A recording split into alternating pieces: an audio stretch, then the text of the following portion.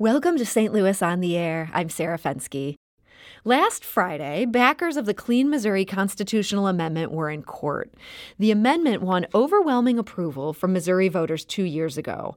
At that time, voters agreed to limit the gifts that lawmakers could accept from lobbyists, to open government records to public scrutiny, and to change how Missouri's legislative districts are drawn. Well, that was 2 years ago. So why was Clean Missouri's campaign manager back in court just last week? Well, voters may have decided how they felt about Clean Missouri in 2018, but their vote did not actually decide the fate of Clean Missouri. You can blame the state legislature for that. A repeal of some key parts of the amendment is slated for ballots this fall. And so Clean Missouri backers were in court challenging what they said was dishonest language in the legislator's ballot description of the proposed repeal. That repeal will be on ballots as Amendment 3. And joining me today to talk about the ongoing battle over Clean Missouri is Sean Sonker Nicholson. He was previously campaign director of the Clean Missouri campaign, and now he's campaign director of No on Amendment 3. So, Sean, welcome to the show. Thanks so much, Sarah. So your Clean Missouri campaign got 62% of the vote back in 2018. On election night, did you think, you know what, I'm going to be spending the next 2 years of my life continuing to fight over this? Yes, I did. You saw it coming. We knew. Yeah, so we saw reports even before polls opened in November 18 that some lobbyists and some politicians were they'd seen the polls. They knew that we were going to win. So my two reactions on election night were, we're going to win big. And I was impressed with the scale of the win. We won in every single state Senate district across the state. But we knew from those pre-election reports that the lobbyists and politicians were already scheming to undo what voters were about to do. They were already scheming to put some sort of new gerrymandering plan together. We defeated that in 2019, but in 2020, it got forced through. It is now Amendment 3, and that's what we are going to be voting on in November. A brand new redistricting plan that's unlike anything Missouri has ever seen. So, yeah, I want to talk to you about some of the details here, and there are a lot of details on this. So for people who don't pay as close attention to Missouri politics, I hope they'll bear with us on this. But this would not just return us to the status quo before the 2018 vote. This is something that would make some changes even to how Missouri had done things before all that. What are some of the key ways this would be different than what was in place and what's been approved by voters? That's right, Sarah. The Amendment 3 vote often gets framed or discussed as, oh, this is just a repeal of 2018, or this is a repeal of Clean Missouri. That is part of what the politicians are proposing in Amendment 3. They want to roll back all the good things that were approved in a bipartisan mandate in the last election. But what they want to do is a new process, a new set of rules that is unlike Missouri has seen in the past. There are some parts of Amendment 3 that are similar in the process to what we had back in 2011 or 2001. But when it comes to the rules on who counts, on what defines a fair map or a fair plan, those are unlike anything Missouri has ever seen, and in some very key ways, unlike anything else in the country. So let's talk about this question of who counts, because this seems to be a big flashpoint for people on this. Previously, under Clean Missouri and under the rules that had long been on the books, these districts were drawn using the total population found in the census. That includes kids, it includes immigrants who don't yet have the right to vote, it includes people on parole. This would change that, and it would change it to registered voters. This is called one person, one vote. Why is that a big deal from your point of view? Yeah, so right now, Missouri is like every other state in America. We count everyone in the census, and then we divide the total population, all 6.1 or 6 point whatever million of us will be counted in the census. That's what we use to draw our legislative maps every 10 years when new maps are drawn. Missouri has counted everyone since at least 1875. That's been the standard since our state constitution of 1875. But there's been a movement afoot for the last few years from some of these national gerrymandering masterminds. Missouri is first up on their list. They are trying to make Missouri the first state to draw maps based on the number of eligible voters, not the total population. That sounds good for 2 seconds, perhaps, but when you think about what that means that we would be drawing maps based on 4.5 million Missourians who happen to be 18 and up, rather than everybody who's here. So that means in my household, half of us wouldn't count in our state legislative maps because I got 2 kids under 18, one of whom will vote in these maps, but he wouldn't count in new maps if they're drawn based on an eligible voter standard. Do you think that would lead to a big change in, what areas of the state end up having political power? It would be a pretty profound change in who matters and which communities matter and which communities matter more. How so? So if you look at the folks who aren't eligible to vote in Missouri, about 2% of Missouri's population are non-citizen immigrants, regardless of status. It's about 2% of our overall population. But 23% of Missourians are 17 and under. And if you cut out all of the kids from the maps, not only does that have a huge impact on communities where there are a lot of families with kids, but it has a disproportionate impact on communities of color because Black Missourians are relatively younger than white Missourians, for instance. And so it's discriminatory, and it would have a huge impact on which communities are fully represented and which communities are undercounted. So like in the St. Louis region, for instance, it's 71,000 St. Louis city residents who would just be cut out of the maps. And then it would be huge chunks of suburban communities like O'Fallon and St. Charles and Wentzville and Florissant and Ferguson, where there are just a lot of kids, especially a lot of kids as a percentage of their overall population. So it would be profound, and it's a really big deal. And so that's why we're talking about it so much as the campaign. So I do want to note that some Republicans who are backers of Amendment 3 have disputed that this is a sea change. But I did do a little looking into this, and I found plenty of experts who are saying this would be a change from how Missouri has done things since 1875. I do want to play an exchange between Democrat Tracy McCreary and Republican Dan Hegeman. He was a sponsor of the repeal, and they discussed this issue. And this audio comes from a House committee hearing that happened just in April. So anyway, one of my questions is, and all the other states do it based on total population. So why are we wanting to do something different about, saying it's no longer based on total population? And again, I don't think it has been. I think it's been based on the citizenship of the state of Missouri. Well, that's not what the data shows. So why do we want Missouri, the show me state, to be doing something that's not being done in any other state, where we want to move to this system? On line 48, it says right in your legislation, on the basis of one person, one vote. Why would you want to change to a system like that here in the state of Missouri? Because I think the citizens of the state of Missouri should be the ones counted and taken into consideration as we look at this reapportionment process. And that is Representative Dan Hegeman talking to Representative Tracy McCreary. Sean, you mentioned immigrants are only 2% of the state's total population. What do you think is really going on here? This can't just be about that. Yeah, so I think this is one piece of a sophisticated gerrymandering plan where the ultimate goal is rigging the math and rigging the rules so that maps in the future can be drawn in back rooms to benefit the politicians who are preferred or desired by the insiders in those back rooms. So this is about changing the rules and rigging the underlying math so that voters don't have a fair shake in selecting who represents them in Jefferson City. It's really problematic, and it's really troubling that politicians would be not only going to these lengths to undo the will of the voters, but then to proactively be putting forward a plan that takes away our representation in the Capitol. We're talking today to Sean Sonkor Nicholson. He is the campaign director for No on Amendment 3, which is the repeal of Clean Missouri that's going to be on the ballot this fall. And as he says, it doesn't just take it back to the status quo before Clean Missouri was approved by voters 2 years ago. It also has some new changes. We do want to note there is no campaign spokesman that is in favor of Amendment 3. There is a committee. It's called Fair Missouri, and there's some lawyers who've been involved with doing things through that committee, but they don't really have a counterpart to Sean that we could invite to the show. But the legislature did debate this back in April and in May. And when it happened in May, Jason Rosenbaum of St. Louis Public Radio was there. And he captured this audio, and this is of State Representative Dean Plocher, who's a Republican from Town and Country. And he explained why a repeal of Clean Missouri, which he refers to as Amendment 1, just to make things even more complicated, he explained why he thinks this repeal is essential.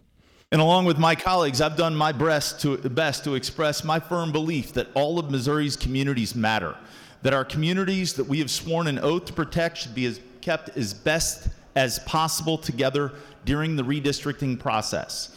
We've talked about what the elements of redistricting are under Amendment 1 and why it is called clean. It's called clean because it will wipe clean the form of the community-based districted democratic representation we have.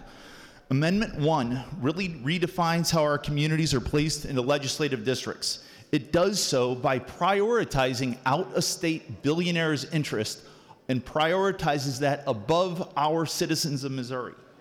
I believe this is wrong, and Missourians should have a choice. And that is State Representative Dean Plocher, a Republican from Town and Country. So, Sean, what you are pushing here, what you have pushed in Clean Missouri, is more competitive districts. But doesn't Representative Plocher have a point here that those are likely to be even more gerrymandered districts? You're going to have to draw some districts that are less compact in order to get them to be more competitive. No. So the rules that voters approved say that the overall plan, if you look at the whole state, that the outcome of that overall plan needs to be fair, and there need to be more competitive districts than there are now. Even right now, there hasn't been very much competition at all in our state representative and state senate districts. We all do better when there's competition, when politicians are competing for our votes. And it's not a choice between do we have super compact maps or do we have fair maps. It's a question of do we have fair maps or do we have competitive, or do we have fair maps that also have compact districts? And compact districts are already the law of the land now. So nothing about that has changed. What voters said is, yes, we should keep our communities together. Yes, we should have compact maps, but they also need to be fair, and the outcome needs to make sure that no party has an unfair advantage and that we have as much competition as possible. Isn't there also a concern, though, that this could also lead to the dilution of Black political power, that these maps, the way that they're drawn, where they're not competitive, that this has allowed many Black politicians to represent places like the city of St. Louis, where they have a strong majority of voters, as opposed to spreading it out where you're cutting some suburbs in. You might get a more competitive district, but that's a much harder district for a Black representative from St. Louis to win. So that's a good question, and there's been a lot of misinformation on this point. In the voter-approved rules that are in the Constitution now, the very first criteria that has to be met before any other are that the voting power of communities of color has to be protected. So that comes first, and that takes precedent over any sort of overall partisan fairness or other criteria that have to be met. And what's ironic about all of this is that what Amendment 3 does is it weakens the country leading rules that are in our Constitution now by, instead of making the Voting Rights Act the floor, which is the case right now, the Voting Rights Act rules are the floor, and there are protections beyond that in our state constitution to make sure that communities of color are not broken up to achieve other kinds of partisan or political ends. They weaken the current standard and make the Voting Rights Act the ceiling, which is really problematic and important when the Voting Rights Act is getting attacked in the courts. It's getting weakened and attacked in Congress. So there has been a ton of misinformation from folks who are trying to protect a broken system, and now folks who are trying to put a system beyond anything Missouri's ever seen into our Constitution. But I will note that the Clean Missouri Amendment was endorsed by everyone from the NAACP to the Organization for Black Struggle, and every anti-gerrymandering organization in the country. And Amendment 3, what the politicians have been put forward, is opposed by an even larger coalition than what passed Clean Missouri in 2018. You've also said that Amendment 3 would create new barriers to challenging a badly drawn district in court. And this is, again, if this repeal goes through, that voters are being asked to approve in November, that it would put those barriers in place. What kind of barriers are you talking about there? Yeah, that's a great question. This is actually where I think the sponsors and the politicians behind Amendment 3 got too cute by half. So they tried to rig the process so that it's more secretive, more partisan than it's ever been. They rigged the rules for who counts and the math that determines whether or not a map is fair. And then on the tail end, they tried to create new limits on who could even bring a lawsuit saying that this map is unfair. And then they want to try to tie the hands of judges from being able to throw out an unfair map. And so what Amendment 3 does is it does two things to take away our rights to fair maps. One says if you're in an overpacked district, we're going to make it as hard, nearly impossible to bring a lawsuit. So if you're in a district where you and other folks who vote like you get overly unnaturally packed into a small area, you would have no standing to sue. And then they want to tell judges, hey, even if you find that a map is unconstitutional, even if you find that a map is illegal, we are not going to let you throw the whole thing out and start over, which is something that happened in Missouri 9 years ago. It's something that happens around the country when politicians and lobbyists get too cute. The judges, we need to have some checks and balances for the whole thing to get thrown out and for the whole process to start over so the outcome is fair. So even though it does make it harder to sue under state law, isn't there always a good argument that you could go to federal court with this, that these kind of lawsuits would be allowed there? You've got the Equal Protection Clause. So I wish that were the case. But one of the things that the Supreme Court decided a couple years ago is that federal courts were going to stay out of gerrymandering cases as much as they can. So for sure, you could bring a Voting Rights Act case, but that is the beginning and the end of it. One fun fact is that both Justice John Roberts and Justice Elena Kagan pointed to Missouri in their opinions in the Supreme Court case a couple years ago. Really? Justice Roberts said, hey, look at Missouri. Here you've got a bipartisan coalition that went to the ballot and passed some redistricting reforms. This is the model for how we should be addressing gerrymandering. And then in her dissent, Elena Kagan said, yeah, look at Missouri. The day after this thing passed, politicians were already trying to roll it back. Kagan was arguing, of course, the federal courts should be able to provide some guardrails to protect against extreme gerrymandering. But the majority and what Justice Roberts wrote was, hey, we're going to leave this to the states. And the good news for us in Missouri is that we actually have had bipartisan work for years now trying to have a fair, more equitable system.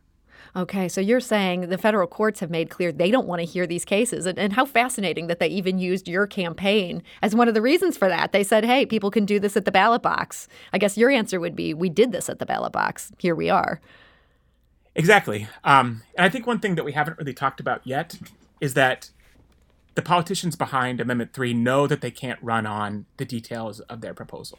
And so they are going to try and trick voters with two non-substantive changes to other parts of the law or the other parts of the Constitution in the hope that they can dupe voters. Those two parts are a $5 change to lobbyist gift limits and a $100 change to state Senate candidate contribution limits. So these are that sort is of the sum total of everything that's not about redistricting. That is what they are hoping people go, oh, I like contribution limits, but even though they're only changing things by $100, and I like lobbyist gift limits, they're only changing it by $5. So I think they know they can't run on their actual plan, and so they're hoping that these other two pieces can be a smokescreen to get it passed. So that's kind of the shiny little thing being dangled in front of us. Do you think it's important to spend less money on lobbying? For $5 less, we could buy into all this other stuff too. It seems like a real danger that people could fall for that. Yeah, I think what we are talking about is that is on us as the campaign to make sure that people understand that it's only a $5 change. No one thinks that is a substantive change. And if it was so darn important, the legislature could have done that last year. They could have done it this year. They could do it today. There's nothing stopping them from saying, hey, we're going to limit ourselves by $5 more. But this is what they're hoping that they can trick voters with. I want to go back to one of the details of this, and this is so complicated, talking about how these legislative districts would be drawn. But there's been all this talk about this demographer that Clean Missouri calls to be hired. But if there's deadlocks, there's certain things in place, which committees would have things. Your campaign has focused on how House and Senate committees would expand under the amendment. You've said it would empower politically connected insiders if this Amendment 3 goes through. But Clean Missouri's system has smaller House and Senate committees, and they could override the demographer's map with even fewer people. Are you worried that Clean Missouri could empower these politically connected committees even more than Amendment 3 could do? No, so I think what enabled the Clean Missouri plan to get so much support, to get support from Republicans and independents and Democrats, was that it added independence and fairness to the process, and it's a process that has checks and balances. So under the voter-approved rules, the demographer goes first, and the demographer turns over all the data that's used to make draft plans. And then the commissions use all that data, and they can make changes to those drafts. But the great thing about what voters passed is that the rules that protect communities of color, that ensure that the overall plan is fair, that encourage competitiveness, that require compact contiguous districts. Those rules apply to the drafts that the demographer puts forward. Those apply to any changes that the commission makes. And that the fact that we have all the data that's used for the maps and that there's clear rules to protect voters, that's how we have confidence that everyone's going to get a fair shake in the end.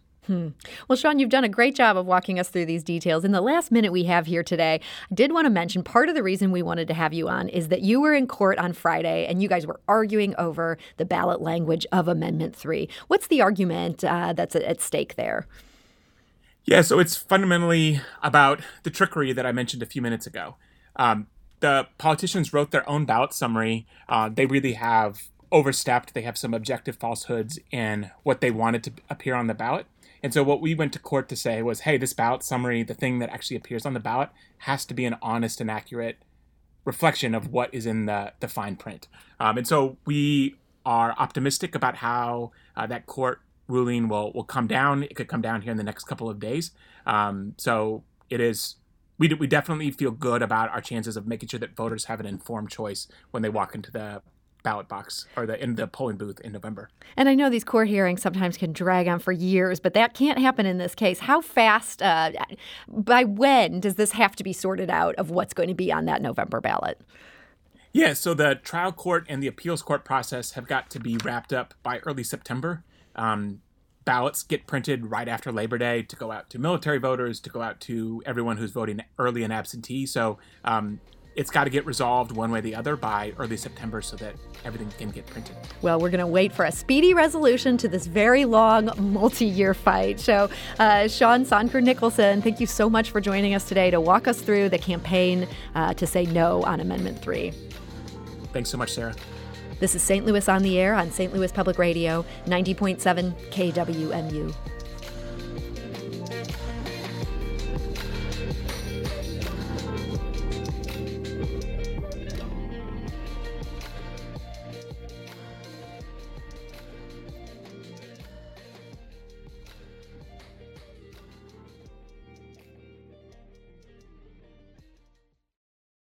Support comes from Missouri Forest Products Association, committed to sustainable and sound conservation of the state's forests, which support more than 41,000 Missouri jobs, resulting in a $10 billion industry. ChooseWood.com.